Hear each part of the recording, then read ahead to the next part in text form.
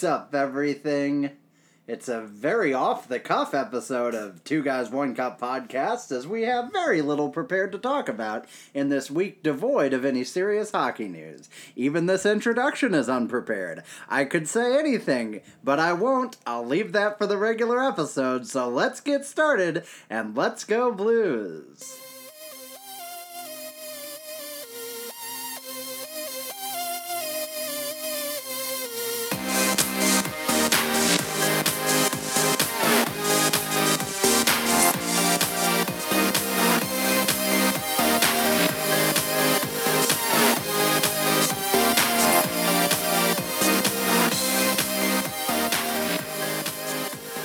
Welcome back, everyone. Welcome to the Two Guys, One Cup podcast, coming to you today from our luxurious studios at 15 Robin Hood Lane in Huntington, Long Island, New York. The Seaver family has been very gracious to host us here in the only township in the United States to ban self-service gas stations. Ian, how have you found your time in Huntington so far? I'm appalled that they're banning. Along with New Jersey, they are the only two places in the country where full-service gas stations are compulsory. Wait, so say it again. Huntington, New York is the only township in the United States to ban self-service gas stations. So I can't... And along with New Jersey, they're the only two places wherein full-service gas stations are compulsory. Okay, so I can't fill my own gas. You may not. Isn't that the craziest? Yeah. Like... That must have been why. Like, that just seems so crazy to me. Like, it's my car. Can't I just fill it up with gas? You sure can, Ian. You would think Let me tell you why. You'd think I'd argue the other way. You'd think people would be more lazy and like, oh, I wish I could have someone fill up gas for me. But I'm very particular about my car, even if it's just unleaded. Wait, Oregon used to be a place where they would fill your gas for you, and then they took it away. But I guess people made fun of Oregon because they were going to drink gasoline or pour it all over themselves. So they'd never done such a thing before. Right, but I think it's still an option in some places in Oregon. Oh, okay. But here's the thing. With the town specifically, maybe not with New Jersey, but with the town, there is either a very minutely specific reason that back in 1982 the mayor dropped a little bit of gasoline on his penny loafer and it caught on fire in the heat of the 4th of July picnic later that night and 3 people were burned. Or it's very intensely political, no, we refuse to have swine touch our gas station handles. There's no common sense logical reason that they made this decision. I see. I've never approached it from that angle. So the drivers are the people that are screwing up the gas, and so they're okay, we have to do it for you, you bunch of idiots. That would be my guess. Okay. I don't think it's we're so polite. Maybe it could also be the mandatory, we have to make more jobs. Oh, yeah. And so you have to endure this. And it's okay, but I don't want to. Okay, and it's well, then drive to somewhere else in New York here to get it's gas. Compulsory. You ain't got no choice. Did you know that Oheka Castle is in Huntington as well? It's very large. We have a castle? Yes. We have a castle. That's the Two Guys, One Cup castle. Exactly. You're not invited. So we're here in Huntington, and you will understand why in a little while. I got to tell you, and I mentioned this in the... Oheka Castle. Oheka Castle was featured in the music video for Taylor Swift's 2014 single, Fuck You, It Has Not Been 5 Years Since Blank Space was released. Oh, yeah. Oh, no. Right? No. Scary. It also acts as a Hamptons estate in the Royal Pains television show. Oh, then I have seen this. Kudos to Taylor Swift. Now we know our outro. I teased it in the open. There's nothing to talk about today. No. Nothing's happened in hockey. Not even we can't even pretend.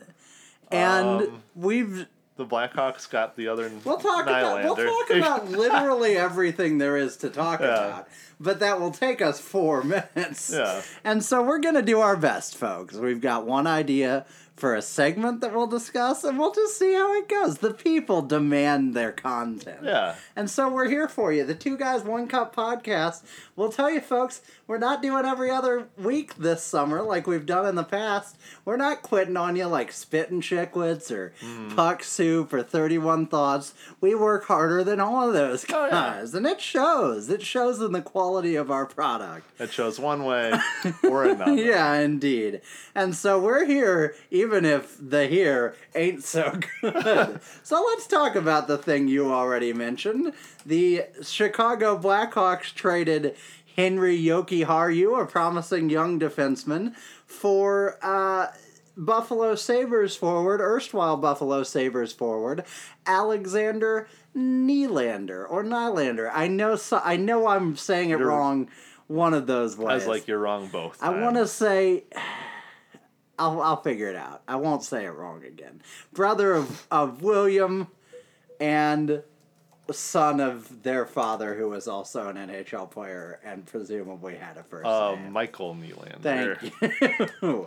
According to Hockey Reference, their last name is pronounced Nylander. According to how to pronounce Nylander on YouTube, it's pronounced... Wait for it. William Nylander. There you go.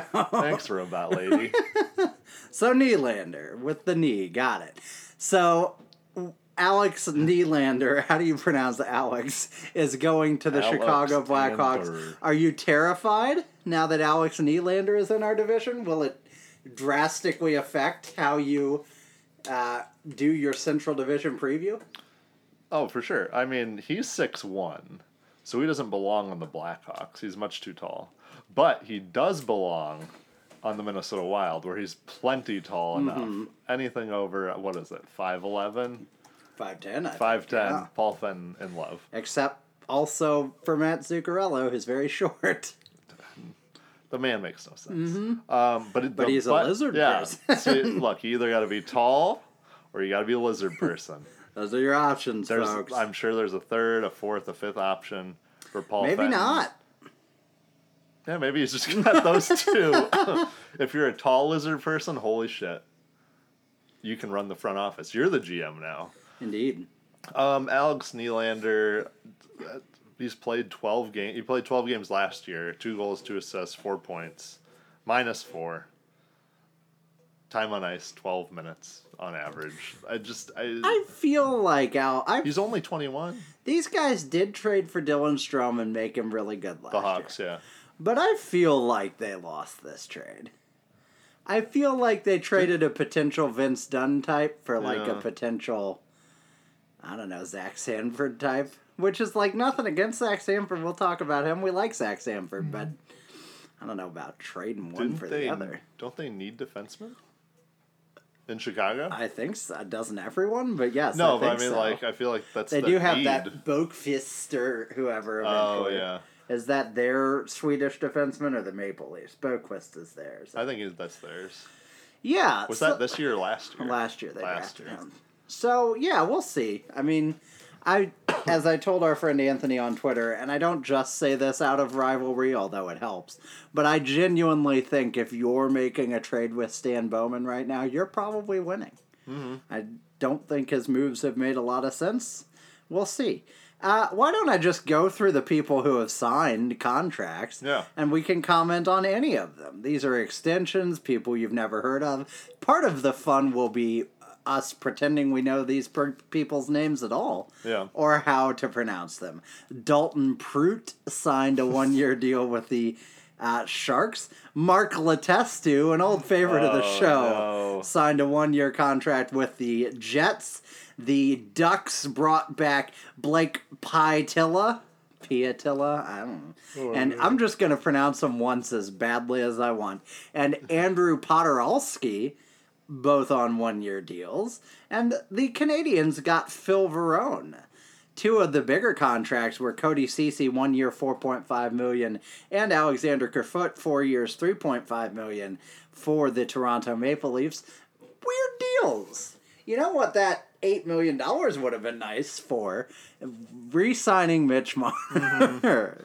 Oh, you would think they would try and get these guys down as low as they could go. Alex Kerfoot, I'm interested to see how he fits in out there. He didn't quite reach the level I think the Avalanche expected him to. Yeah. So is it like an Eric Johnson situation where he's just fine, but not like a star, and he goes out there and remains just fine, or does he like reach another level playing in Toronto?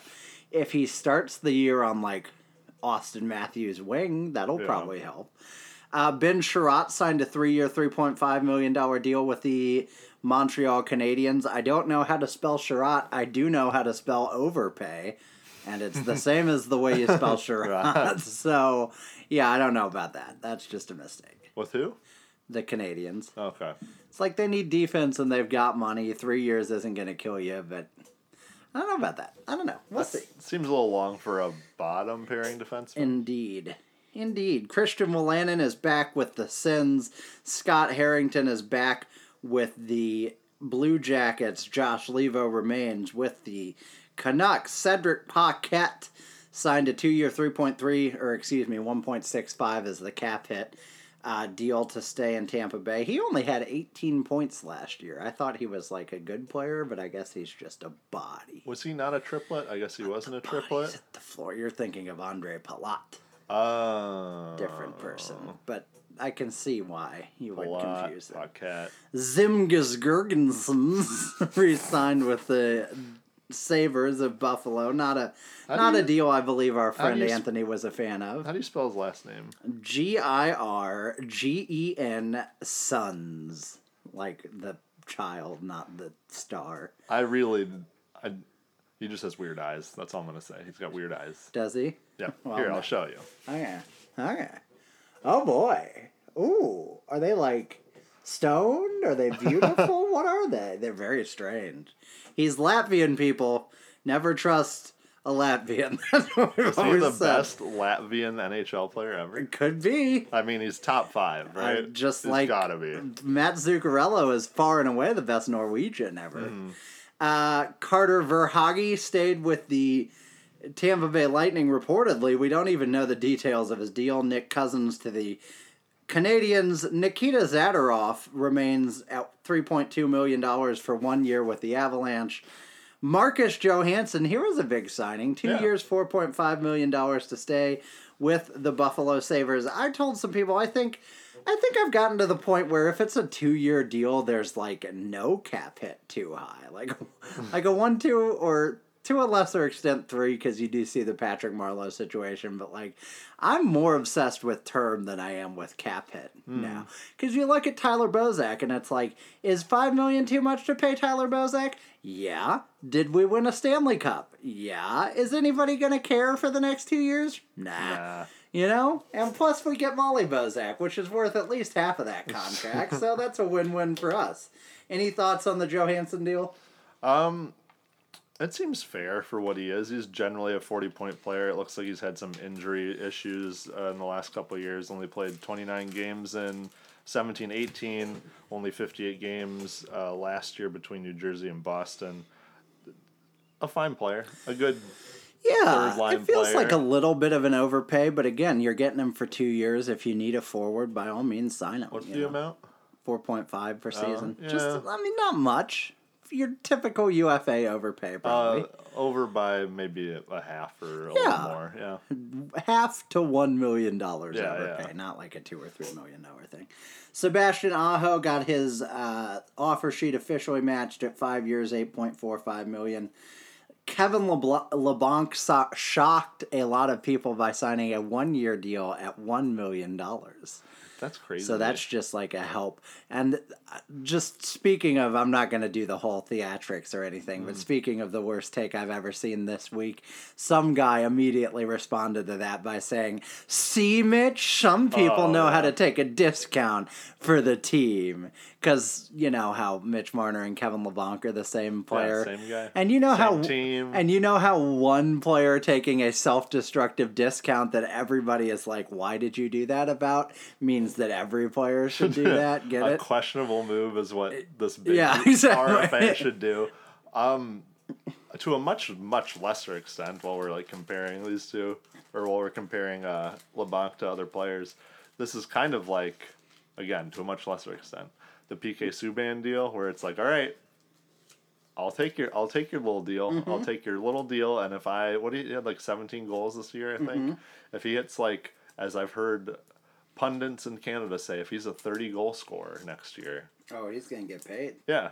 They're going to pay out the butt for him. And probably they won't overpay. have space for him. They might have to trade him then. So, I guess obviously they had to do this money-wise, so they have so much money in Carlson, in Vlasic, in Burns right now in their back end that they just don't have room to spend. I mean, they couldn't even keep Pavelski. Yeah. So, their captain walk. I don't know how you can take a discount in Florida because of the taxes or the lack thereof. Yeah, if you make $1 million in California and you're a Canadian, which I assume Kevin LeBlanc is, don't you just not make money? I was like, isn't that how much? Isn't that like middle class in California? I don't even know if it's that. It's like middle class. It's not. You're like living in a regular apartment. You're like, who are you? Oh, I play for the San Jose Sharks, and you know what? They would meet it with, who's that, or who are those people? Like, okay, Kevin, there's a neighborhood meeting next week. Be there. Kevin, we're tired of you being gone for these. We really need you to be here. Hi, Kevin. We're all pitching in $50 to, thank the landlord for his services. You want to pitch in? It's like, actually, I'm a little tight this week, guys. Oh, Kevin. It's like, oh, Mr. Hockey Player pretending to be tight on his money, and it's like, no, you don't understand. Kevin, you're in and out all hours of the night with your skates and your sticks and your bags and your pucks. Black marks everywhere, Kevin, and you're a black mark on this community. You're evicted. The tragic tale of Kevin LeBlanc, ladies and gentlemen. Let's move on. Let's skip our guy, and don't let me forget to circle back. God, if we forget to circle back to that in this podcast, we're really pathetic. Malcolm Subban stays with the Knights for a year. Danton Heinen signed a 2-year, $2.8 million contract to stay with the Buffalo Boston Bruins. Can you look up Danton Heinen's stats, because did he deserve $2.8 million? Other than on hype? No, is what I'll just say. Let's see. He's played 162 games.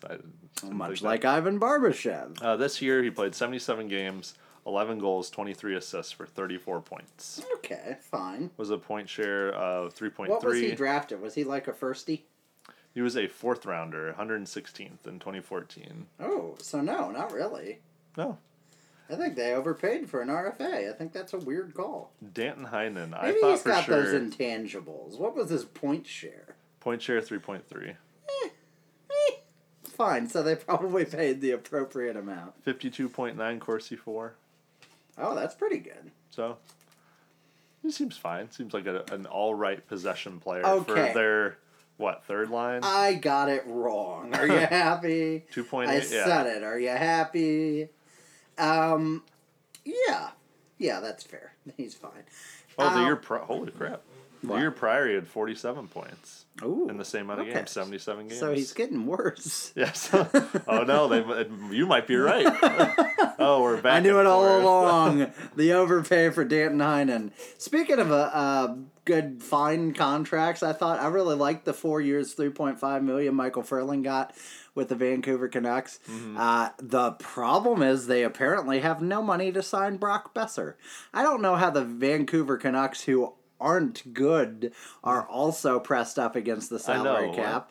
I mean, I do know. It's Jim Benning. Jim Benning's the reason. Yeah. Maybe seems to be really good at drafting, maybe okay at trading, not good at contract negotiations.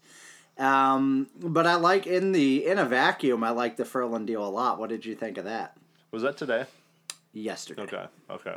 Yeah, I like it. I forget where I thought he was going to go to the Jets. Seemed like a big body for the Jets. Jets. I gotta look up. Is he like an offensively gifted player at all? For your kind of, he's like a better Pat Maroon. No offense to the Pat Maroon lovers out there, but he's like a slightly better Pat Maroon type, I think. How do you spell his name? M-I-C. Oh, I think it's E-A-L for some reason. Yeah, it's E-A-L. Michael Furlan. Oh, that's right. Because he's a bad person. I know that's his parents' fault, but Isn't that weird? Sometimes with names, you're like, oh, that's a terrible name. And it's like, oh, well, you didn't pick that. I'm sorry. I actually did. I chose my own name. Yeah, I did. It used to be Methuselah, and I changed it to I said, I don't know. I'm not a big fan of Methuselah. I don't feel like I look like a Methuselah. Methuselah, also the name of a instrument. Is it? No, it's not. But couldn't you see someone be like, Yeah. oh, I played the I played the Methuselah. I'm like, oh, I'm so sorry. How's your back? Oh, not very Yeah, I was good. going to say, pick a random thing. It must be hell on the feet. Like, what? It sure is. It's a seated instrument. I mean, you're a toppet.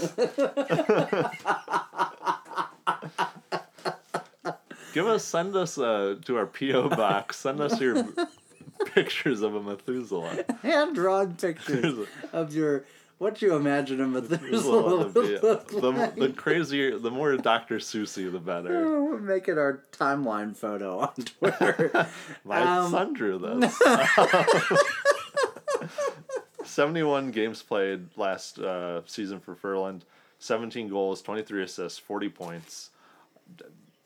Again, fine. Plus he adds the physical element. You're paying more, less than $1 million per 10 points, and he gets the physical element. I think that's a good deal. Yeah, I haven't really watched him. It's a huge pay upgrade for him too. I think he'd only made $4 million throughout his career, and now he's got 14 guaranteed. So I never watched him that closely, but I think a couple years ago when it was Calgary versus who was it, the Ducks or somebody in the first round, I remember him being super annoying to the other team.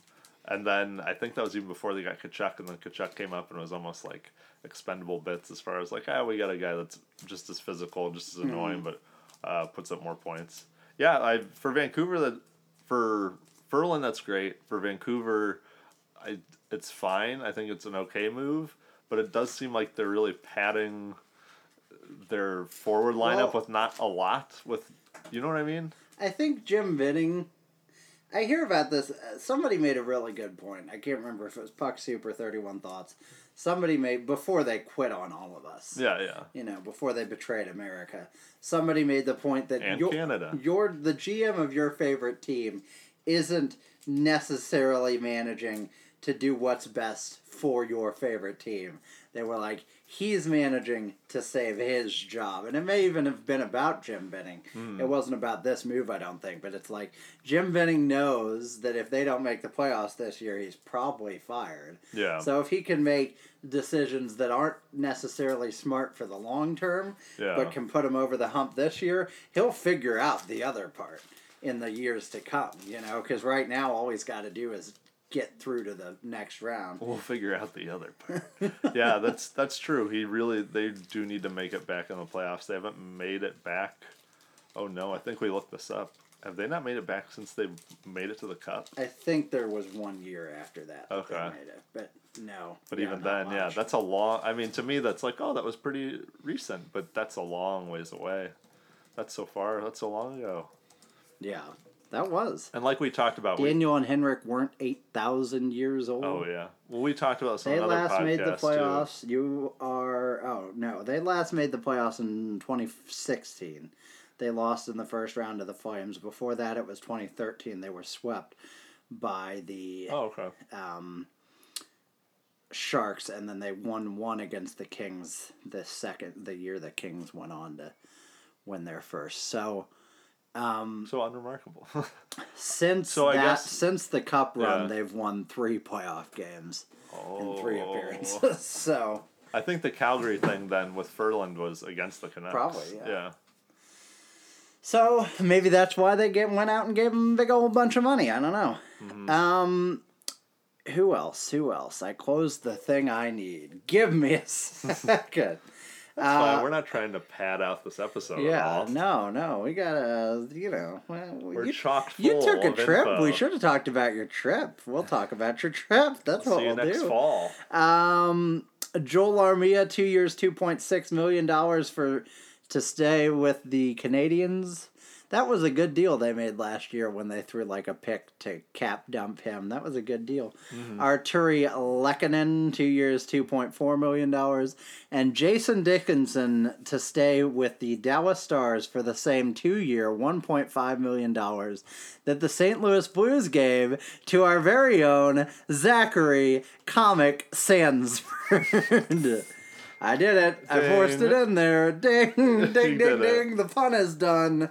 Comic Sanford, Zach Sanford, 2 years, $1.5 million in. How do you feel about this signing for the, what is it? How old is he? 24? 20? No, he's really young. He's like 22. 22-year-old? 24-year-old. No, I was right. I don't think he's 22. Right. 24-year-old. I'm an idiot. Whenever you look at their hockey reference, it says like age 24. Then tells you how many days till their birthday or like how many days into 24 they are, and it says 244, and I'm like, oh, he's gonna be 25 real soon, but I mean that's like over 100 days. Yeah. 24, 60 games played last year during the regular season, 8 goals, 12 assists for 20 points. Time on the ice, just 12 minutes, just like 12 and a half minutes basically of average ice time for him. 1.5, I can't be angry about 1.5, right? Mm-hmm. And it's like you said, when it's that little and it's like a 2-year deal, no big deal, no problem with me. I thought he played really well in the playoffs to start, kind of petered off into the Jet series. But then got real good at the end. Yeah, and then looked really good.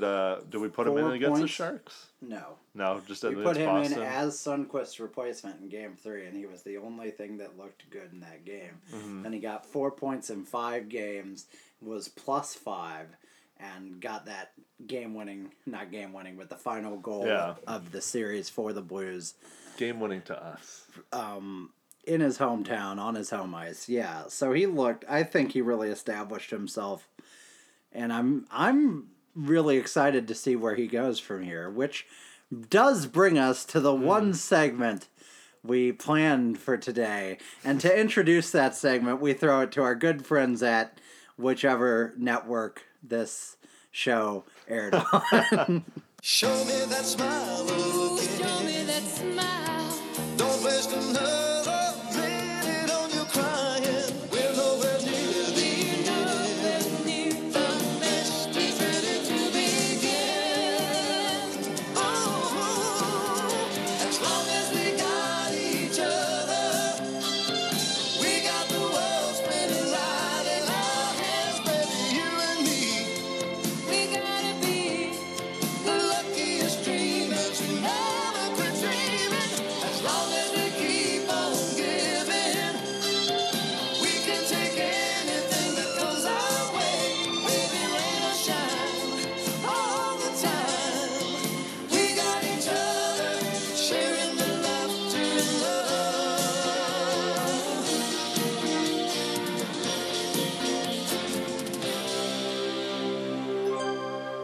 Thanks, UPN. You get all 60 seconds of the Growing Pains theme because, God help us, we're trying to fill time. They gave us that theme. They didn't want it anymore. They said, you take it. That's right. Hey, it's got bad juju. We want it out of here.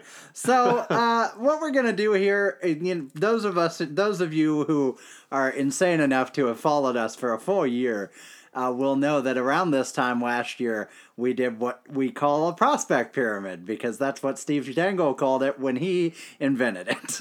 And We're not stealing. We're just we talked borrowing. to him. He said we could borrow it. He did. And legit, actually that happened. It was crazy. Yeah, check our Twitter feed. Yeah. Go back here. Yeah, go find it. You'll find it. But yeah, the prospect pyramid, which we're excited about, is just a thing where you look at all the prospects and you rank them not like 1 to 10 or 1 to 20, but rank them by tiers of general talent level. Like these people could be stars, these people will be contributors, etc., etc. We did that around this time last year. This year, we're going to push it back into the summer until after the Traverse City camp. So we've seen rookie camp. We've heard any developments over the summer. Maybe Eric Foley will be alive by then. I'm not counting on it, but we'll see. And we can do it all then after we've been to Traverse City and hopefully seen them look good. But in the time being, we thought what it'd be interesting to do right now is not really a pyramid of sorts, but to talk about the players on the Blues rosters who won't qualify for that because they're over the 50 game threshold or whatever the case may be. They're like established roster players now, but they're not like, you don't necessarily know what they are in the NHL at this point. I think I've seen people call them like tweeners. Tweeners before. is perfect. Yeah. I mean, some of these guys, it's much better than not specs, which I Not call them. You're a bunch of not specs. I believe those are the prospects that you boot off of your team. You're a not spec. See ya, David Noel. Yeah, I was saying Jordan Bennington prior to this year, He was pretty a much a not spec, spec. yeah.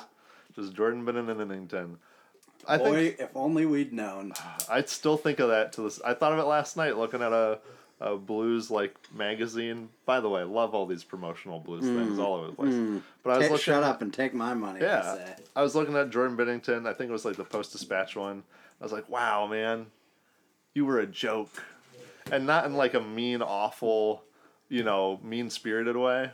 But you were just like a joke to us. We didn't know anything about you. So He like, literally was just a punchline. yeah, it was just a punchline. Like, yeah, and that was it. And that was all he was. And now he's a star. Yeah. So hopefully some of these guys we'll talk about right now will take that same trajectory. I was gonna Although say- one of them will be Jordan Bennington. So. Yeah, some of these guys. Technically, Bennington doesn't cross the 50 goal threshold. 50 game Oh, yeah. threshold unless you add his regular and playoff season. think But we'll give him a pass. Cup winner. We put him on the Asterisk. prospect pyramid next year. We should. Man, I think he is tops of the prospect pyramid. Put him at like tier 3. I don't know. Could be. Yeah, we bump him up one tier. Like, look, hey, you won a cup. You won a but cup. Calm down a little bit. You went Jordan. 24-5-1. Very impressive. Great. Why don't we start with a guy we've talked plenty about, our very own son, our beloved, our one and only, with, by the way, incredibly gorgeous flow for the summer months. He was on the red carpet at the ESPYs yesterday, where we all expected Robert Thomas to finish his season. The World Junior Champion, the Memorial Cup champion, the one and only adopted son of Keith Kachuk and frontman for Matchbox 20. He is Robert Thomas.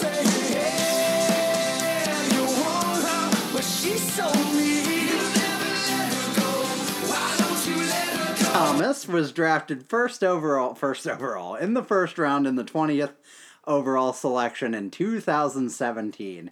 We've only known his name. Well, we've known his name all our lives, sort of. But we've only known him as a person for just over 2 It years. was prophesized. Indeed. He's 20 years old 9 days ago. He just turned 20. He can't even drink for a Congratulations. full year. I mean, he's drunk plenty in the last month or two, but Was he drinking beer at the parade? Just very openly? much, yes. I love. yeah. I love. I think cops were even like people jokingly talked Yeah. to cops about it, and they were like, "Oh, it could be Sprite. You don't know." That's what I mean. I love that. That's just like a law that I don't think they need to enforce anyways, but that they openly don't enforce right in that moment. They go, just screw it, drink whatever you want. I don't care. They probably wouldn't care if like a citizen underage drank at that point. But like, What about me? Get on the ground! hands behind your head. Robert Thomas, 70 games last year, 9 goals, 24 assists, 33 points. He averaged 13 minutes on the ice, and he had a 51.3% Corsi for percentage. Hard to believe, it feels like a very long time ago, but he had a really rocky start to his season under Mike Yeo. He got his eight games under the... What, it's 9 games or is it 11 games? I think it's 9. That you can play before you have to get shipped back to juniors or stay permanently. There's some other weird push to like 40 or something. Yeah. There's some weird one. Yeah, but there's a anyways. second rule, but I Yeah. think you still lose your... Yeah. Maybe it's just eligibility at 40, but in any case... and then he got benched for a long time. He was like a healthy scratch, which they did a couple of years to Alex Pietrangelo.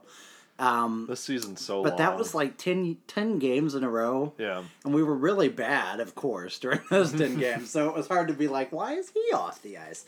But he recovered very nicely from that. Ended up playing pretty much nonstop the rest of the year. Towards the end of the year, he really found his stride. Formed that line with Bozak and Maroon. they carried that into the playoffs, and he looked incredible. He was getting double shifted in the second round until he broke his wrist hand, had the hand or I wrist think it was a injury. wrist, yeah. I guess we don't know for sure that it was broken. And, missed a lot of time, didn't look very good in a couple of times he popped back in. And, missed the end of the playoffs. I think he wasn't in the final lineup, right, for Game No. 7. They- Stanford Yeah, was still because in. they played him, they popped him in for like a game, Yeah, right? it was like game either 5 or 6. I think 6, maybe. I think it was the loss, Yeah, and he just didn't look. It's like, uh-oh. Yeah, and so, but I mean, that all aside, he had the most important assist, arguably, of the entire playoffs with the game winner in Game 7 against the Stars. He pretty much made that goal himself. Robert Thomas's ceiling is what, Ian? Bo Horvat. Not as comparable as ceiling, Ian. Man, I don't know. I mean, there's so much unknown still with him, but we've hyped him so much, and I think deservedly so. And like you said, he was double shifted in the Dallas series. In the playoffs, as a 19-year-old kid, he looked amazing against quite possibly, for me, like our strongest competition, at least in Dallas, I thought. Oh yeah, I mean they gave us the toughest series, arguably. Yeah, so I mean, other than Boston, for sure. yeah. I don't. I honestly think his ceiling is, not to steal the easy thing, but Here like we go. Here we go. Sidney Crosby. No. I think he could be like a Ryan O'Reilly, not necessarily to the same extent, but in the way that A, he's just really good at everything. There's not like a clear weakness to his game. And B, he's probably never going to be like celebrated by the league as a star. Like I guess Ryan O'Reilly is now because he just won the Conn Smythe. Yeah, but prior to like, this, he was before still this, kind it of was like just very much like, oh, very good top 6 center. he was the classic you know? underrated and talked about as being underrated so much that people are like, he's not underrated. You keep saying he's you're using him as the underrated number one guy over and over again. That he's almost become, I don't know, overrated, but mentioned enough.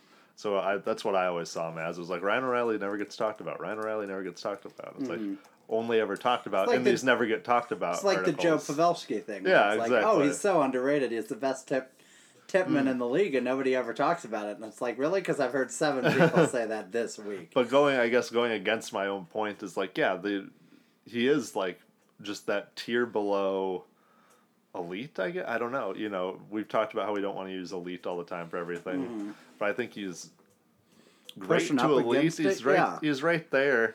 Yeah, he's And I think not that's your what- Sidney Crosby or Yeah. your Nathan McKinnon or your Connor McDavid.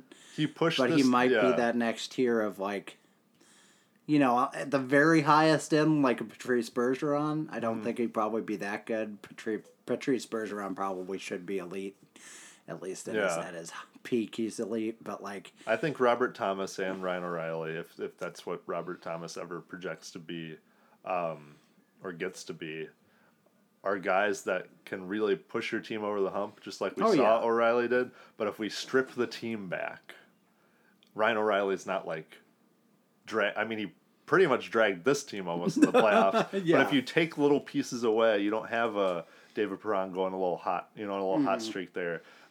Vladimir Tarasenko plays okay this year.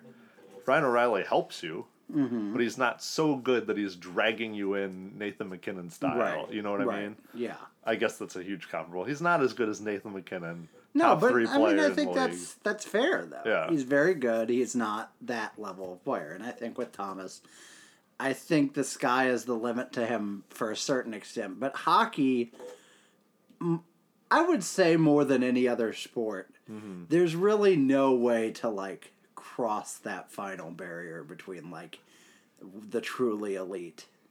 Like a guy doesn't just become truly elite. They have to be drafted as like a top 5 player Yeah. to be that level of talent. That guy doesn't sneak into the draft somewhere and like, even Brad Marchand, as good as he is, isn't a Sidney Crosby or a Connor McDavid or Nathan McKinnon or, even like a Patrick Laine for a slightly different skill set. Those guys with the truly incredible skills just don't sneak anywhere. Yeah. So I think Thomas can be on that next level. And you know what? He got compared to Bo Horvat when he was drafted, and I think that actually is a fairly fair comparison for kind of like, not necessarily his ceiling, but like a realistic expectation for him. A very good, great player. Horvat had 61 points last year in 82 games, 6.2 point shares. He took 227 shots, 27 goals. Face-off percentage was 53. He won 935. Just an all-around really good player. Does everything you need. Penalty kill, power play, that sort of thing. Yeah. That's great. We love Robert Thomas. So let's move on. We've talked about Robert Thomas a lot. Sammy Blais got a 1 year, what was it, $800,000 extension? It was real cheap, wasn't it? Yeah. To stay here. Obviously, he's still a restricted free agent after that. You know, it feels weird to me because he was drafted so late, and I know he's been developing so long, but he's still only 23. He was drafted 6th round, 176th overall in 2014. Last season, in a horribly inaccurate encapsulation of what he did, he had 2 goals, 2 assists, and 4 points in 32 games. He averaged .951 time on ice and 50.9% Corsi for, but it was really in that game 6. I think the single ballsiest coaching decision Craig Berube made this season was choosing to go with Sammy Blais in Game 6 when the lineup needed a shakeup in Series 2 and we were facing elimination in Dallas. He chose Sammy Blais, who had been injured for a long time, hadn't been able to play. Blais jumped right into the lineup with a goal and 9 hits. Back pat for me predicting that he'd make a big impact. Oh, that's right. Has to be done. And he finished the playoffs with 3 points, a goal, and 2 assists. He was a +3, and he averaged almost 12 minutes in 15 games and had 70 hits, which is an average of 6 per game? I'm not good at math. Is that 6? It's Sure. about 6. It's a little under 6. But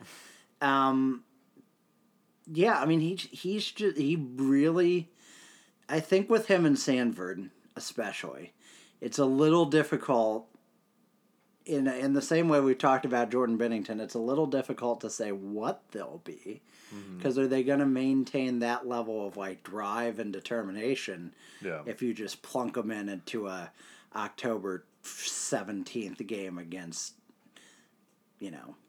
Calgary or whoever, And not even just with playoffs to regular season, but now they've won a cup.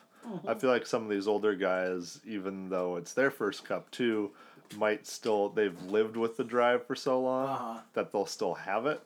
I wonder sometimes with young guys, just because you're developing and you're younger, if you're still going to have that, like, I need to win the Stanley Cup drive, Yeah. Oh, we just did it. Well, then I'm not that big on where I play in the lineup. Just get some ice time. Yeah. Get out there with the boys. Yeah, I think next year we could see a couple of last year's Here's Ivan Barbashev. That's going to be last year's Ivan Barbashev all up and down this team. I think you're worried with some of these young guys, and to be fair, I think Doug Armstrong and Craig Berube will be pretty good at combating this. Yeah. But I think your worry with some of these young guys is them thinking, like you said, I've arrived. I won a cup. This is easy. I've got it all figured out. And taking some games off and making some chowder-headed decisions, and then probably sitting on the bench or in the press box for a few games until they kind of get their attitude straight. And I've got concerns with Berube going forward. Personnel management is not one of them. I think he's better at that than any of the coaches that I've paid a lot of attention to are. He seems to have a better grip on what guys are feeling it and what guys aren't than any of Yo or Armstrong or Yo or Hitchcock. He does a much better job with that wheel of bodies. Yeah, and we've talked about that, and honestly, you need that to supplement your bottom 6. So, So what do you think long term? What do you see in Sammy Blais? I'm really solid 4th line guy. I think more so than having like a Chris Porter or Adam Cracknell, who to me are, even back then, were more like AHL tweeners. Like they're here and then they're not, and they're here then they're not. They'd stick around for a while because they're hot with Reeves or somebody. I think he's got a lot more potential than that. I don't know, like the ceiling's still fairly low. I think it's a guy you might be able to plug in higher up in the lineup for a limited amount of time. You know, there's a injury on the road. Okay, we'll plug Sammy Blais into the second line because he's feeling it with, who was it, like O'Reilly and Perron again. I wouldn't want that long term, obviously, but I think he projects to be like a solid fourth line contributor that we could see here for, you know, a handful of years. Yeah. I think he also seems like the type of guy that if he, I don't know, turns into like a decent fourth line guy or like he could be a third line guy. I think he's also the first one to get shipped out in a way where it's like, oh, there's value in you. We don't. Elsewhere. Yeah, exactly. Like you have value here, but we don't need that, and we can use you as a chip then. To me, Sammy Blais always struck me before this season or like middle of this season when we were talking trades as like the guy that would be traded as like Schwartz and someone and a pick or whatever. Okay, it's Sammy Blais. Oh, Yeah. you know, because we're like, we talked a lot about how we didn't want to trade Thomas or Kyrou.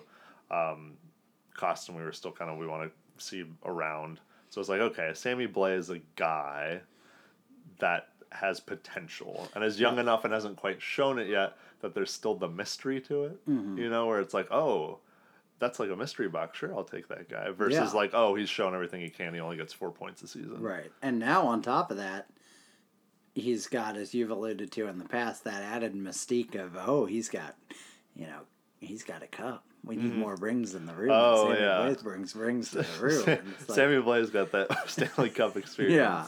But he does. I mean, but he does. I laugh, but it's true. He played the second half of the entire thing, you know? I mean, he's got way more than, like, Oscar Sundqvist had before this season. It's crazy to me that to me, it's like some of these players have cup experience and, like, some don't still. Yeah. Even though that's not true, but to me, I can't imagine. It blows my mind just thinking, like, oh, yeah.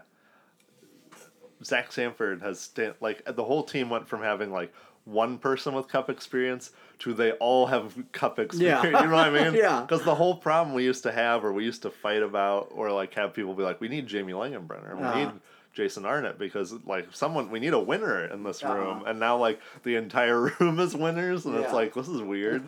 Like all We of a need to sudden, get rid of some of these winners. We're flush with winners. I swear to God, at next year's trade deadline, if we're kind of floundering a bit, somebody will say, we need to get somebody who's hungry. We need to add somebody to this team who wants to win a cup. I promise it. I promise it. So if that was a simple. prop bet I could make in Vegas, I'd put my life savings on it.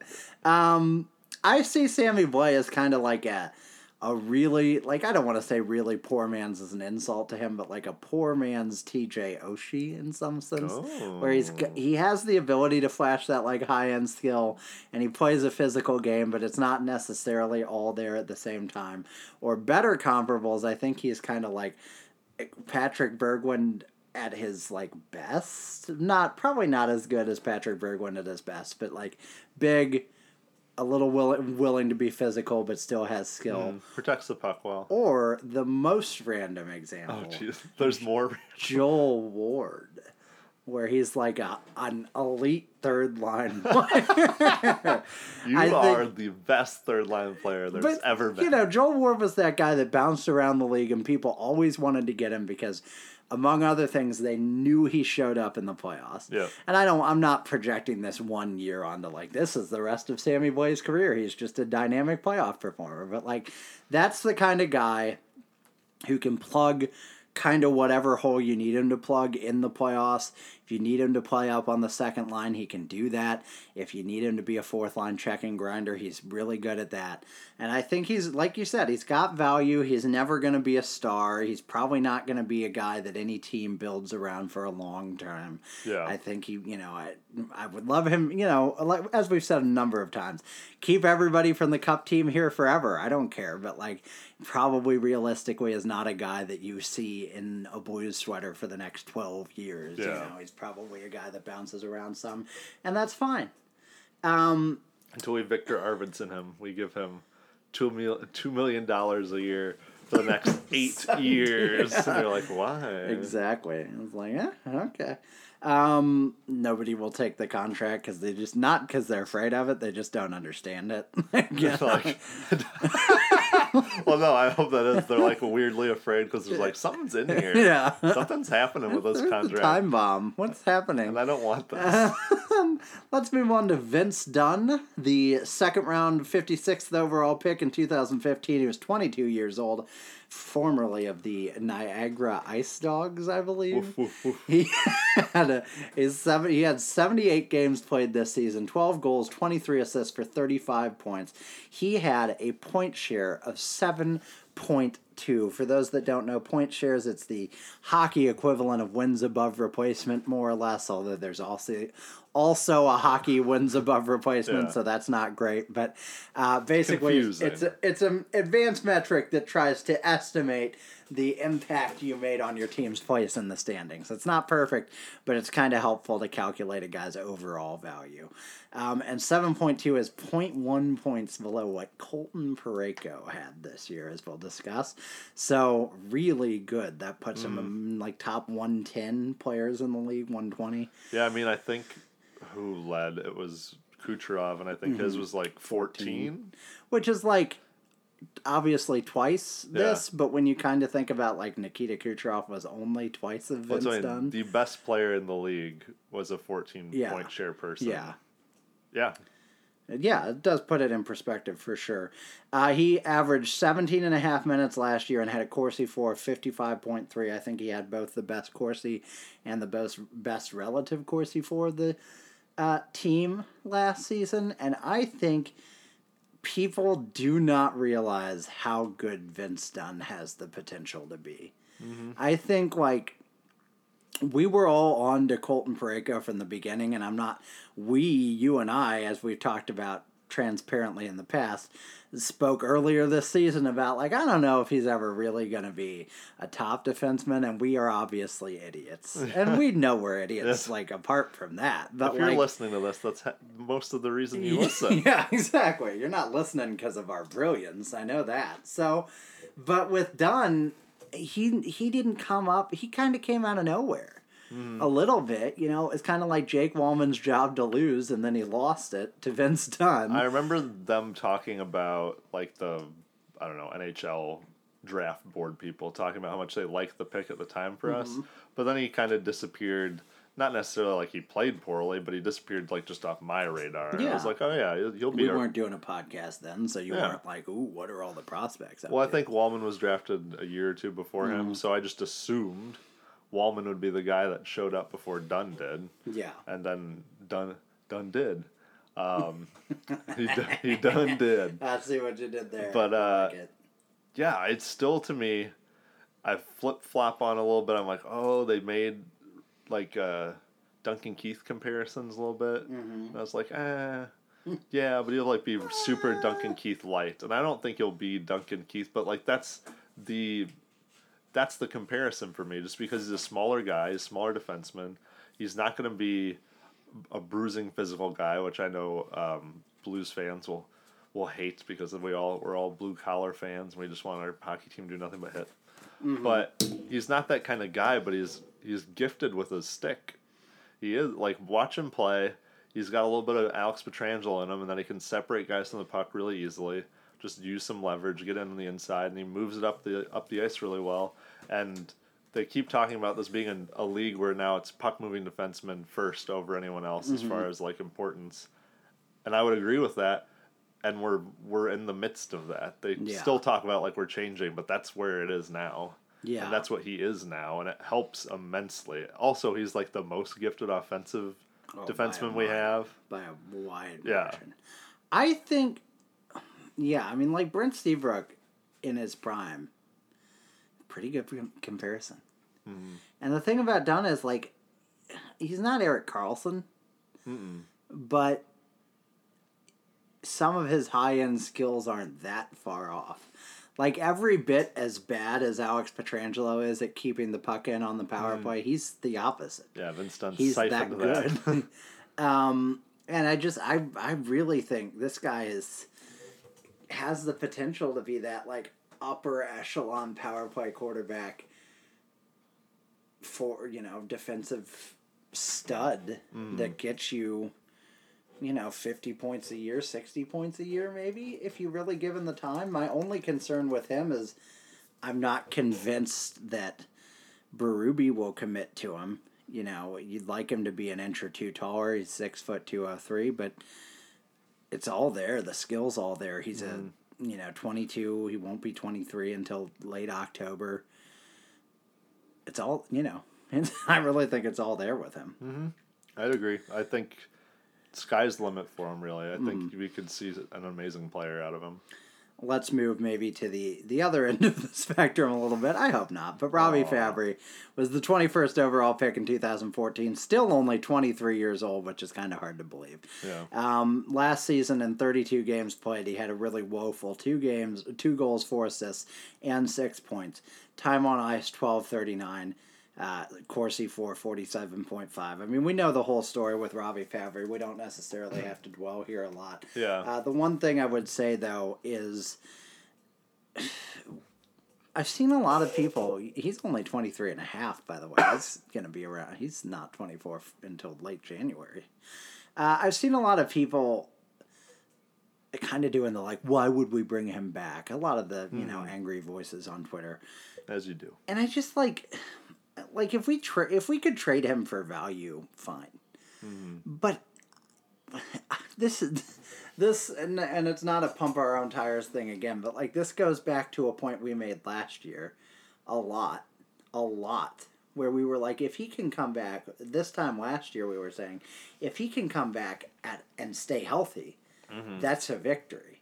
I think we kind of talked about if he can play 50 games, yep, and just stay healthy, that's a victory. Now, he didn't hit 50 games, but he might be coming into this season truly healthy for the first time.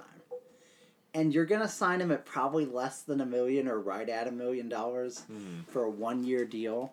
And listen, if he doesn't have it this year, then you need to definitely part with him. And he might have to go to another league or, try to find a place where he really gets playing time.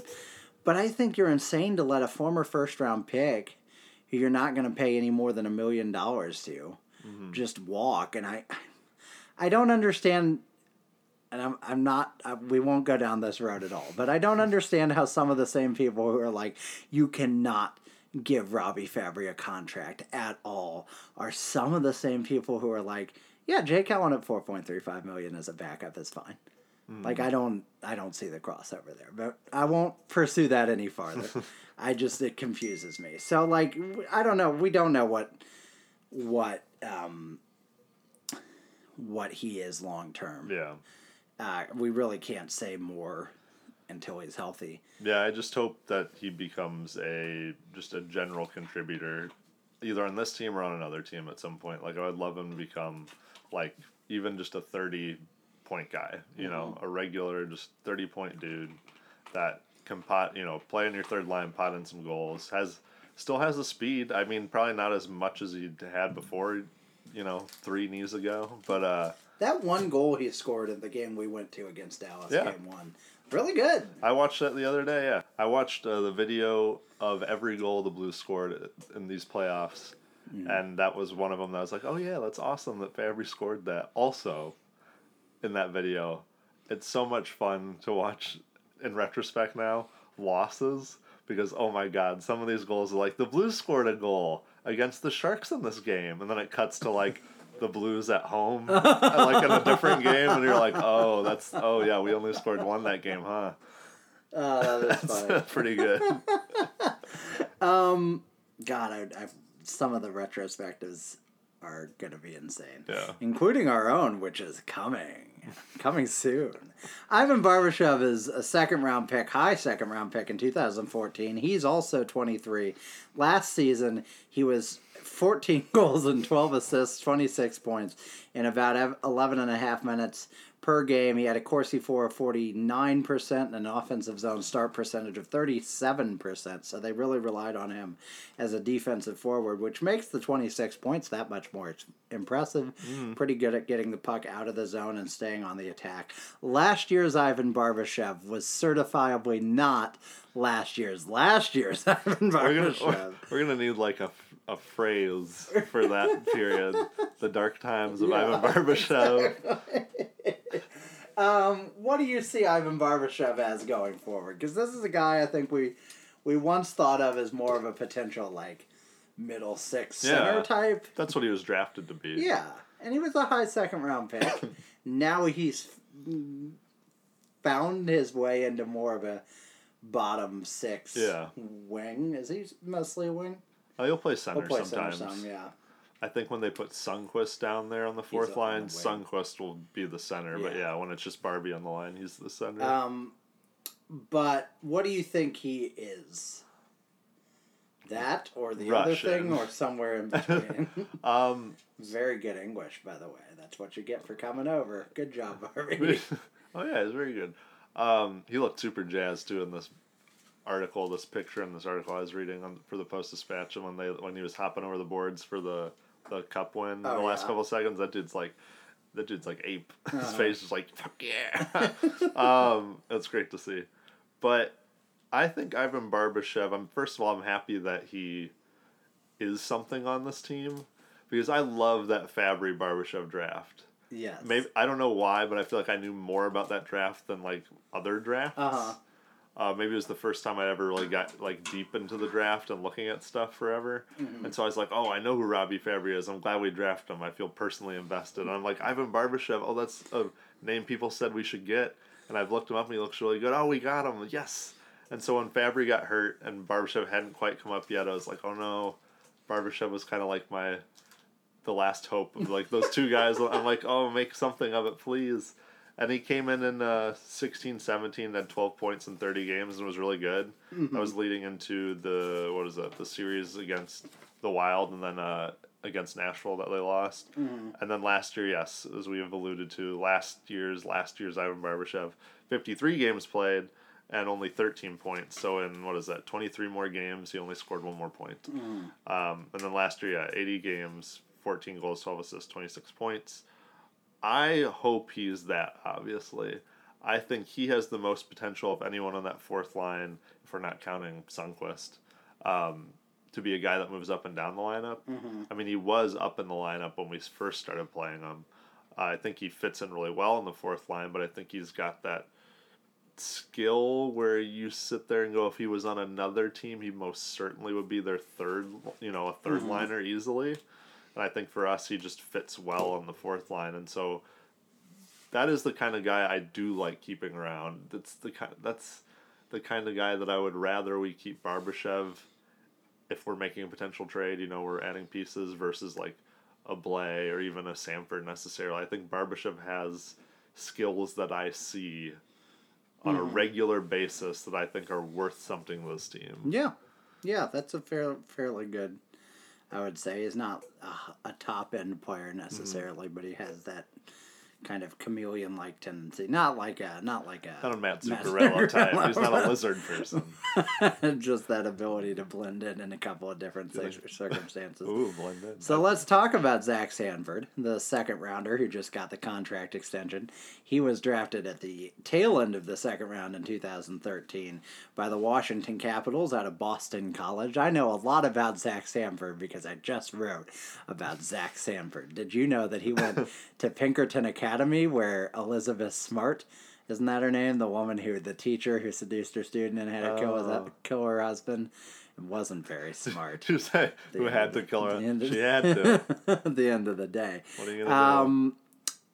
24 years old, 20 points in 60 games this past season, 8 goals, 12 assists. Season before that, I have forgotten this entirely. He did not play in the 2017-18 season because of the shoulder injury. He played 20 AHL games. Dimitri killed his shoulder. Oh, was that was in the practice. What the fuck is Zach doing in practice to these people? I know. That's right. Oh man, Zach, you gotta cool it or something. I think it's your fault. He had 12. He averaged 12.5 minutes per game, just over 50 on the Corsi for. Obviously scored the last goal of Game 7 this season, which is cool because he was in his hometown and, as a tribute to his dad who he lost in the preseason. Oh, that's right. He's had a crazy year. And to me, I kind of think the same way you think about Ivan Barbashev. Not really the same as Ivan Barbashev, though, because I think Barbashev's baseline is a little more solid. Yeah. I think of these guys, other than Sundquist, who's already arguably made the jump, Sanford is the one with the most potential for us to, in like 2 or 3 years, to look back and be like, remember when he was like... we didn't know what he was, and now he's like 50-point Zach Sanford. You mean he could be this year's Oscar Sundquist? This year's next year's Oscar Sundquist? Yeah. Or next year's this year's Oscar Sundquist. Oh boy, folks! If you're following along at home, please send us to our PO box. Send a diagram. Your crazy diagrams. You can add it. You can add it to your Methuselah picture. Front and back, please. Yeah, Front and back. Or put the Methuselah at the center of the diagram. Please use postage. We will not pay on delivery. Yeah, folks, no. He has vastly overestimated the budget of the Two Guys One Cup podcast if you're sending it postage paid.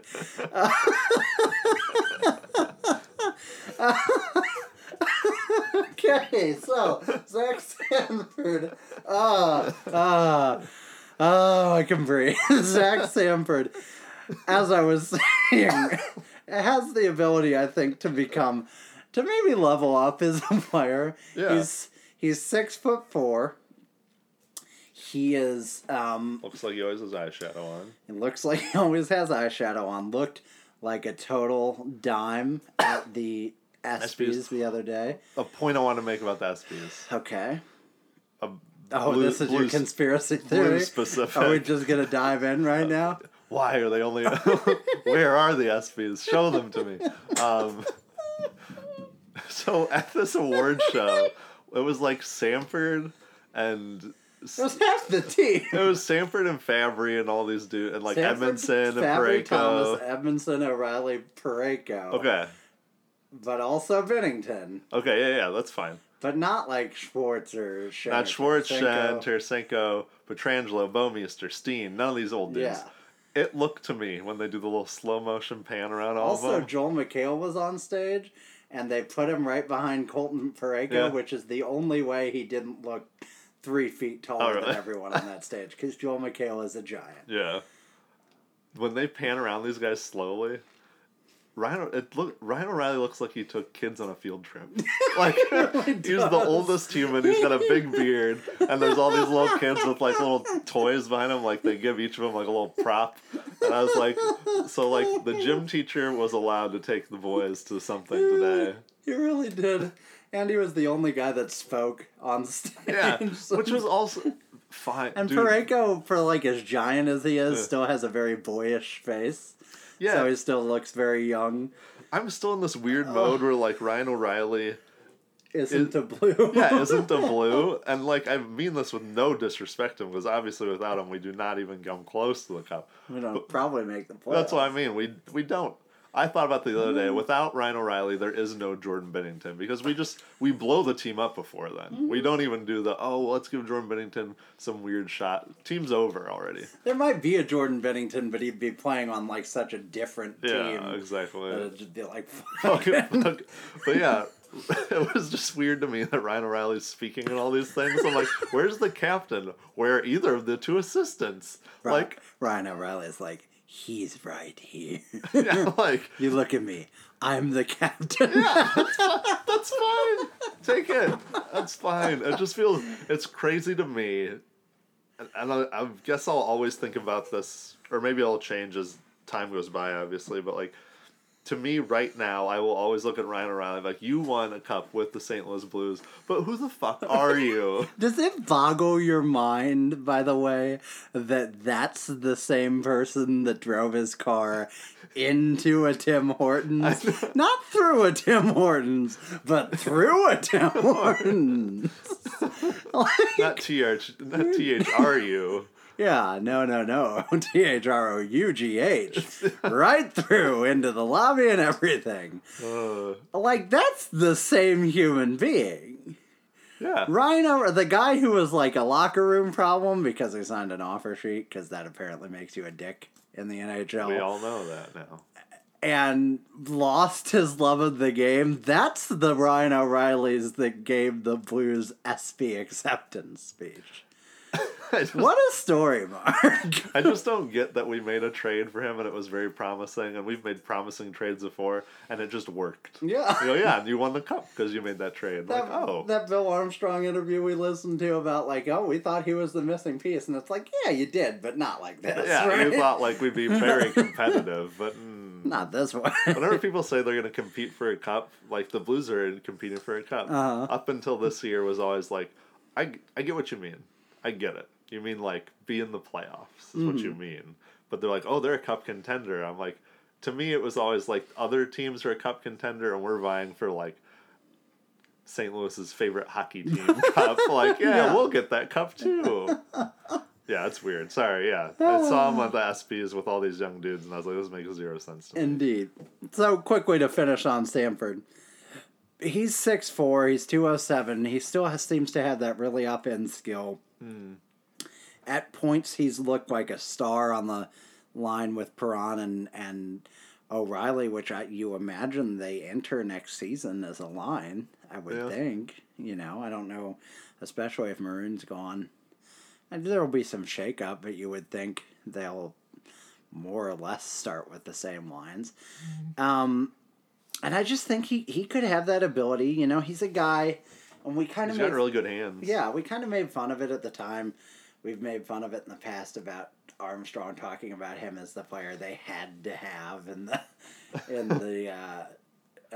Shattenkirk deal, because it's like, yeah, but they had better prospects like Jacob Braun. Like, you could have had to have Evgeny Kuznetsov. I mean, then you wouldn't have made the trade. But, you know, if that was the player you had to have, then that's at least the standard. But, like, was it Kuznetsov who we thought we got for a minute, or was it Burakovsky? No, it was Burakovsky. Okay. Oh, no, never in a million years. But in any case, I think they are good talent evaluators, and I think he has the ability to become that consistent. Like, he could not be anything really, but he could become that, like, 40 to 50 point guy, maybe spikes to like 55 on occasion, and it's just your, like, kind of your Jaden Schwartz almost. Probably not the same top end, but the same baseline in sort of a way. I don't know. Maybe I'm too high on Zach Sanford, but you're high I'm in your excited own to see what supply. he becomes. Mackenzie McEachern was a third-round pick in 2012. He made his NHL debut earlier this season. He's 25 years old in 29 games, which I would not have believed. No. I wrote that down. 29 games I don't played. believe it. 3 goals, 2 assists, 5 points in about 8 minutes per game for 49.2 Corsi for percentage. I mean, he is what he is. He's your typical. He made Carey Price look stupid on it. Yeah, I mean, which I mean was like, that's impressive. We've got a lot of guys who have like more skill than you'd think. Mm-hmm. But I mean, he's 25. He just debuted. He's a cut and dried fourth liner. I liked him in his limited time, but yeah, it's just fourth line guy. Yeah. Oscar Sundqvist is no longer last year's Oscar Sundqvist. He was a third-round pick of the Pittsburgh Penguins in 2012, 81st overall. He's now 25 years old. Last season, the 74 games played, he had 14 goals, 17 assists with 31 points. The 3 seasons before that, you got these stats. Yeah. He played fewer games with 70 in 3 seasons. Yeah. He had 2 goals and 7 assists for 9 points. That's what we call a level up. Holy moly. 1349 time on ice, 50.1 Corsi for percentage. Thank you, Tom Wilson, for fixing his brain. Thank you. Ian, do we see a regression from Oscar Sundqvist next season?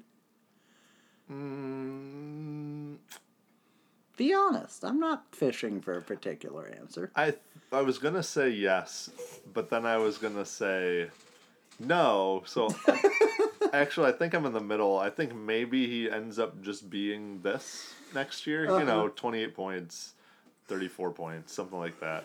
Where, like, I think he has the. I don't know if he just didn't have the confidence, or if he just wasn't playing with the right people, or he just clicks well with the Blues now with what our lineup is. Mm-hmm.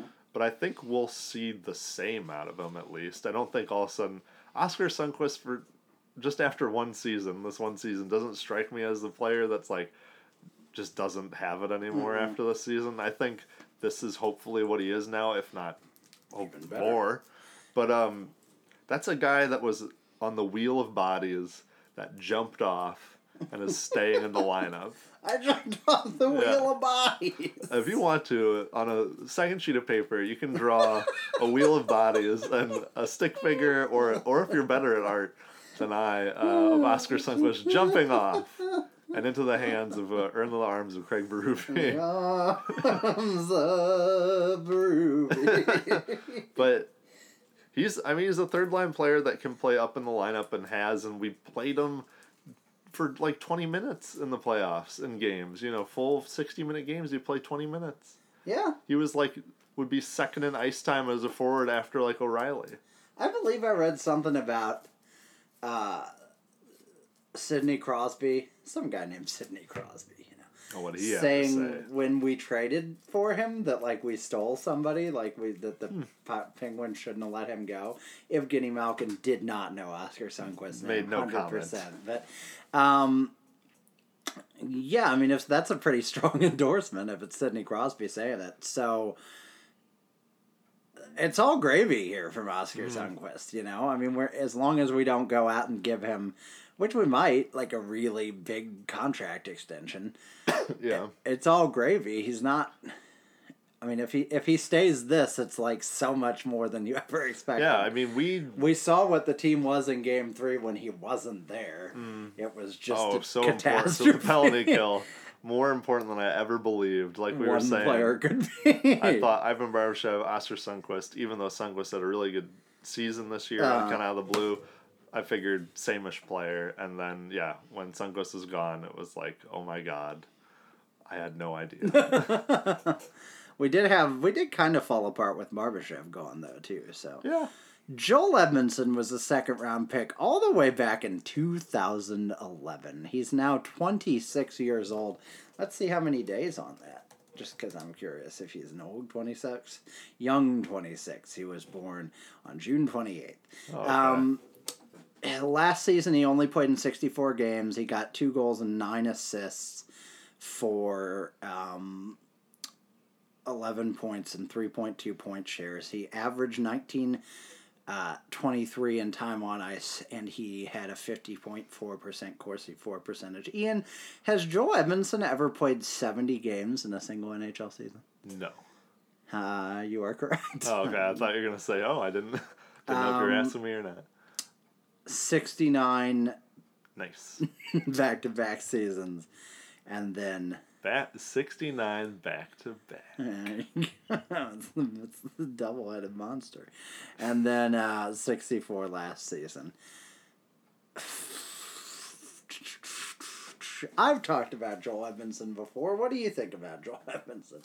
I mean, I think we know what he is Yeah. at this point. What would you say that is? Because I think his representation right now is saying he's our best young left-handed defenseman. And he's a cup winner. He's a cup-winning defenseman.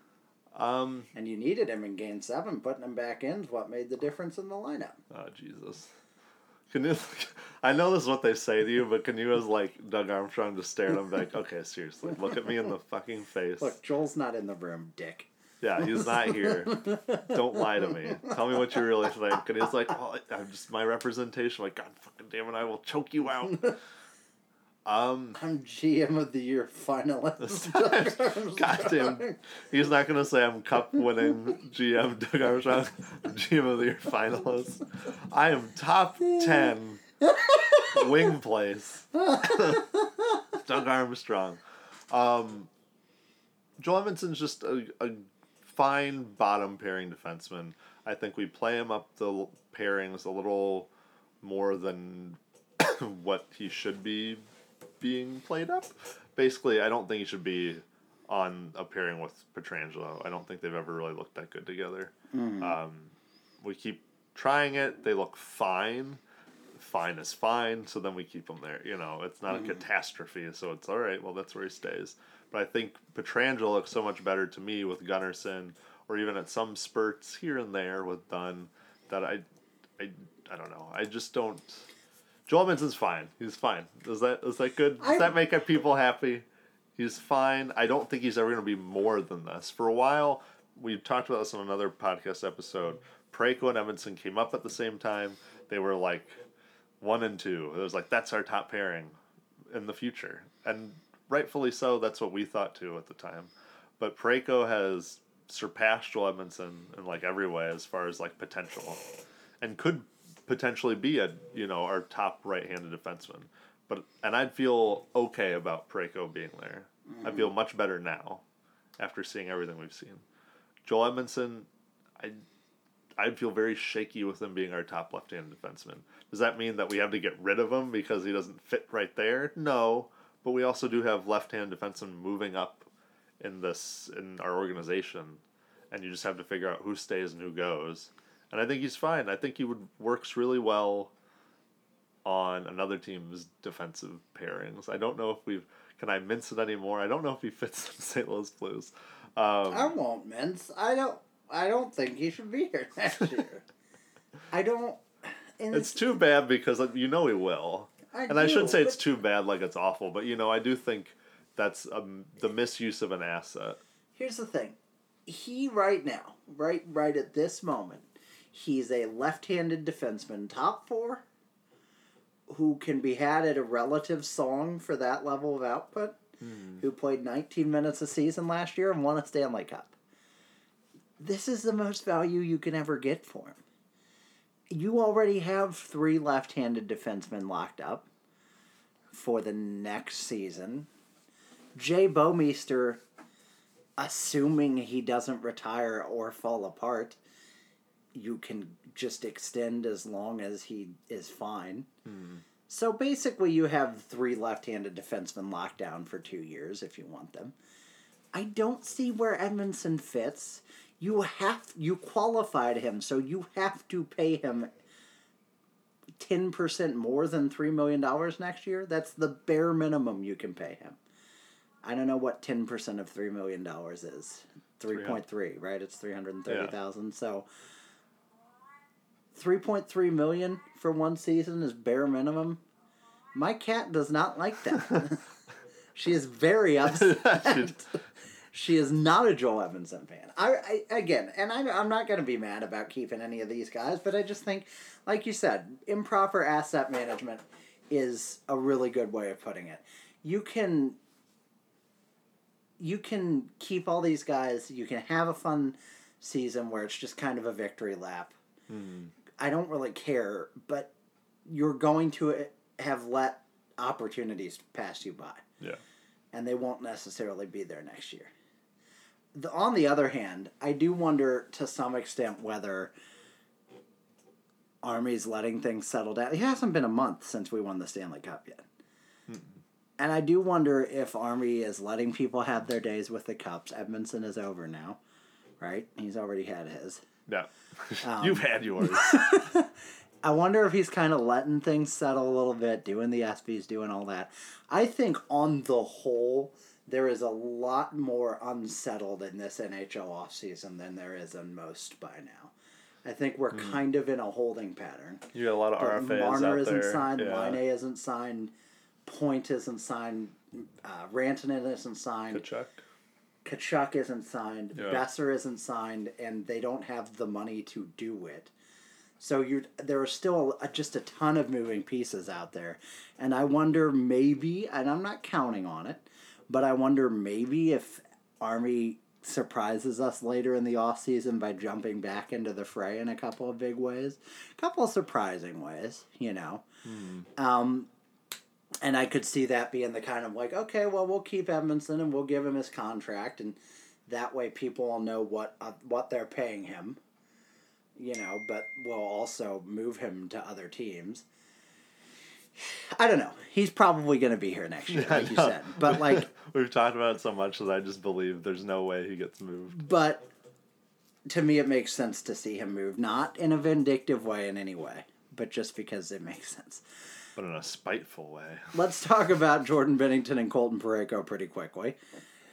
Because, as is typical, we managed to stretch a 30-minute podcast into a 90-minute podcast. Hell yeah! Third round pick in the 2011 draft is Jordan Bennington. He turns 26 years old today. Go out and punch the sky, Jordan Bennington. Punch the sun right out of the sky and show some fucking emotion. You're a Stanley Cup champion. Those sunglasses last night. Yes, he had his sunglasses at night, so Nice. he can Love it. be drunk in public. Did they toss that one in that song? I hope so. My favorite video of him, I think, is still with his girlfriend Christine. That little 5-second clip where they're in his apartment, and he's like, "This is Christine, and she's doing the come on, say it," and he goes, "Roommate." she laughs to her credit, but that is stone cold. I think Jeff Skinner's former girlfriend, by the way, so step down. Boy. I don't pay a lot of attention to the WAG situation in the NHL, but that was a lot of money you left on the table, dear. Jordan Bennington. Wasn't thinking about that, but yeah. Yeah, that's a lot. Well, he could get paid. Yeah, it's true. Has Jeff Skinner won a Stanley Cup? That's right. That's what she's chasing. That's the only thing Jordan Bennington's agent talks about. This girl dated the same person as Jeff Skinner. Or this girl is now dating Jordan Bennington. Yeah. Used to date Jeff Skinner.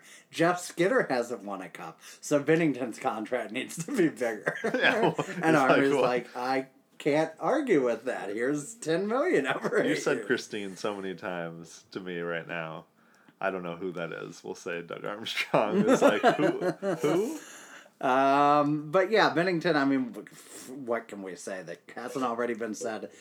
24-5-1 last regular season, 927 save Unbelievable. percentage, 1.89 goals against average, and 5 shutouts. He had a quality start, 2 out of every 3 starts, 6.667%.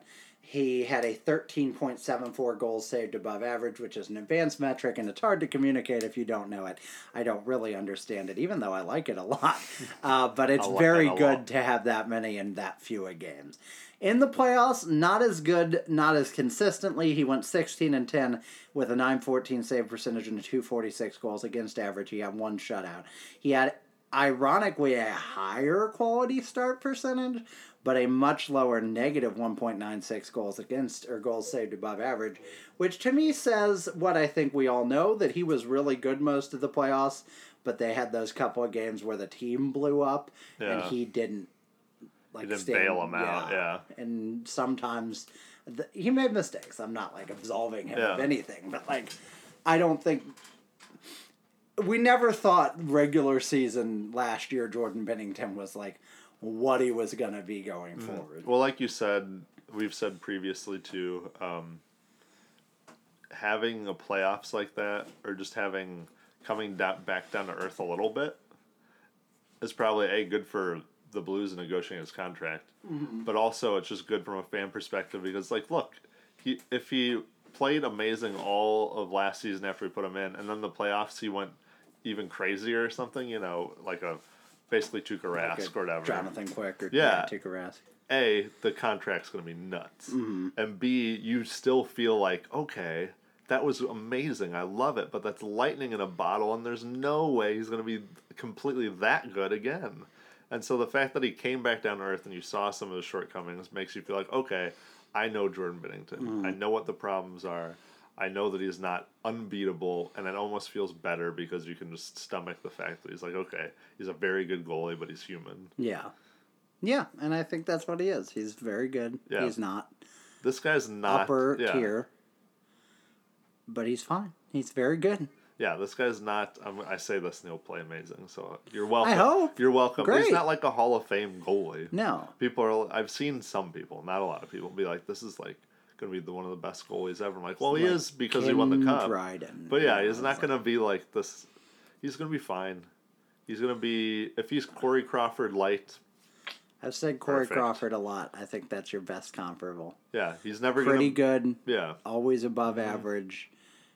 winning you cups. Yeah. Like if that's Never who he just is. like a huge Vezina candidate Yeah. and just like, oh my god, what an insane season he had this year. Just like quietly, totally fine. And, the opposite, you can be Ben Bishop, who's great all the time, but struggles with injury and never pushes his team over the final line. Mm-hmm. I'll take average with all the we've been ability to asking play for. up in the playoffs. Mm-hmm. And that's not Ben Bishop's fault, but It's his bones. you fault. could just win in the playoffs. That was always an option. Colton Parega, the story of the Blues' 52-year Stanley Cup drought. The Blues win it all. That was always an option. Yeah. Colton Parayko, final name on our list, and then we'll get out of here. Third round pick in 2012, 26 years old. Last season he had 80 games. He had 10 goals and 18 assists, 28 points. He was a plus 20. He had 7.8 point shares. So sorry, I was a little too generous when I said Vince Dunn was 0.1 points behind him. He was 0.6 points behind him. He had time on ice of 22.47 on average, and exactly 50% Corsi for percentage. I don't know what there is to say about Colton Parayko other than that he's a very good defenseman who's probably a little disappointing in the offensive production. Like that's the barrier to me between Colton Parayko and being an elite defenseman. Or probably elite, because I think defensively right now he's probably a little better than Alex Pietrangelo on the whole. He's so much better defensively than I thought he was going to be. Yes, as we already mentioned in this podcast. Yeah. Like, we already saw the offense. We've all seen the slap shot. Doesn't use it as much. And I think people, us especially, are pushing like, okay, well, he'll be okay defensively, but he needs to do more offensively. And then he really didn't. And it's like, okay, well, that feels disappointing. I'm trying to take people on our mental journey. Yeah. But then he became so much better defensively. He's not, for being whatever he is, 6'6", he's not some bruiser, but he also, like, has the wingspan of a condor. Yeah. So, like, you just can't get around the guy, no matter what. Him and Jay Bouwmeester, we talked about that, like, left hand all the way to right stick tip between both of them is, like, more, like, almost all the entire ice, 85 feet of ice, north-south. It's like...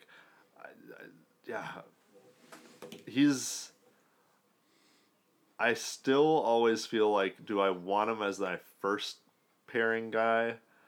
He'd be fine there. I'd be a little worried because I think Pietrangelo has a better overall-ish game. Yeah. But Colton Parayko most certainly could fill in that position, and I think on any other team that's like not just, flush with... Cup winner? Yeah, just flush with defensive stars. He's their first pairing guy. Yeah. Do you think he has the ability to unlock that offensive part of his game without majorly sacrificing the defensive part? Or do you think he just is what he is now? No, I think they could work with him on the offensive part. And I think he could maintain his defensive prowess. But... I don't think his offense is ever going to be amazing. Yeah, it's just not. I just want to see the shot more. I think that's the one thing that's a little unforgivable about him, is you have the slap shot, take it more. Mm-hmm. Take it every time you get a chance. Yeah, that's just be your bread and butter. Even if there's not a clear lane to the net, certainly if there is, but even if there's not, it just creates chaos. Hurt people. Hit you. Yeah, it worked. You won Game 6 because you literally killed Ben Bishop. I'm not saying you need to weaponize it, but weaponize it. You should just show that over and over again to him. Yeah. Look what you can do. If he dies, he dies. Because he's already Ivan Drago. You might as well finish the last part. So, yeah, I mean, I think the Blues are phenomenally blessed with a crop of guys under 26 who could really be... Like, none of these guys we talked about, with the possible exception of Mackenzie McEachran and to a lesser extent Robbie Fabry, depending on his health, are like anything short of like everyday NHL players, probably. That's the thing, is I don't think most of these guys, because Blaze signed to a one-way contract now and stuff, I don't think any of these guys, aside from maybe McEachran, are AHL guys. Yeah. Right. Even Robbie Fabry, whose health is still questionable and everything, was on a one-way contract last year, will be this year. yeah, they're all NHL players, and I kind of like that we've given them that much. Now it's more kind of like prove that you can be consistent. Because any one of we move them in and out because consistency drops. We need a different flavor on the ice, and so I think that would be my like call to arms for some of those guys like Sanford and Blais and even Barbashev. If I'm Berube, is just that, hey, if you guys have another level, play to it, and I won't take you out. Yeah. You won't be like the flavor that needs changing. That's somebody else. You can stay in the lineup. Yeah. Yeah, absolutely. So we will talk about the prospect pyramid later in the summer, early fall. Under construction. Took years to build the ones in Gaza. We're asking for give me a couple months. Giza, not Gaza. That's a very different part. William Nylander and guys of Egypt. Oh boy. We have to go get some gas, which is apparently like a 4-hour ordeal in this town. So we better get out of here while we still have a chance. We're going to be back next week with a look back at the last 365 days or so in kind of a retrospective on the season that was. I wonder how that story will end. Come back and find out. Yeah, enjoy all the record scratching we'll be doing. Do you have to tip a guy? I guess you do to get gas, so you better get some cash. We'll see you next week, folks. Vroom, vroom. Let me fill up my own gas. Nice to meet you where you been. I could show you incredible things. Magic, madness, heaven, sin. Saw you there and I thought, oh my God, look at that face. You look like my next mistake. Love's a game, wanna play. New money, suit and tie. I can read you like a magazine. Ain't it funny? Rumors fly, and I know you heard about me. So hey, let's be friends. I'm dying to see how this one ends. Grab your passport and my hand. I can make the bad guys good for a weekend. So it's gonna be forever, or it's gonna go down in flames. You can tell me when it's over, if the high was worth the pain. Got a long list of ex-lovers, they'll tell you I'm insane. 'Cause you know I love the players, and you love the game. We're young and we're reckless, we'll take this way too far. It'll leave you breathless, or with a nasty scar. Got a long list of ex-lovers, they'll tell you I'm insane. But I've got a blank space, baby, and I'll write your name. Boys only want love if it's torture. Don't say I didn't warn ya. Boys only want love if it's torture. Don't say I didn't warn ya.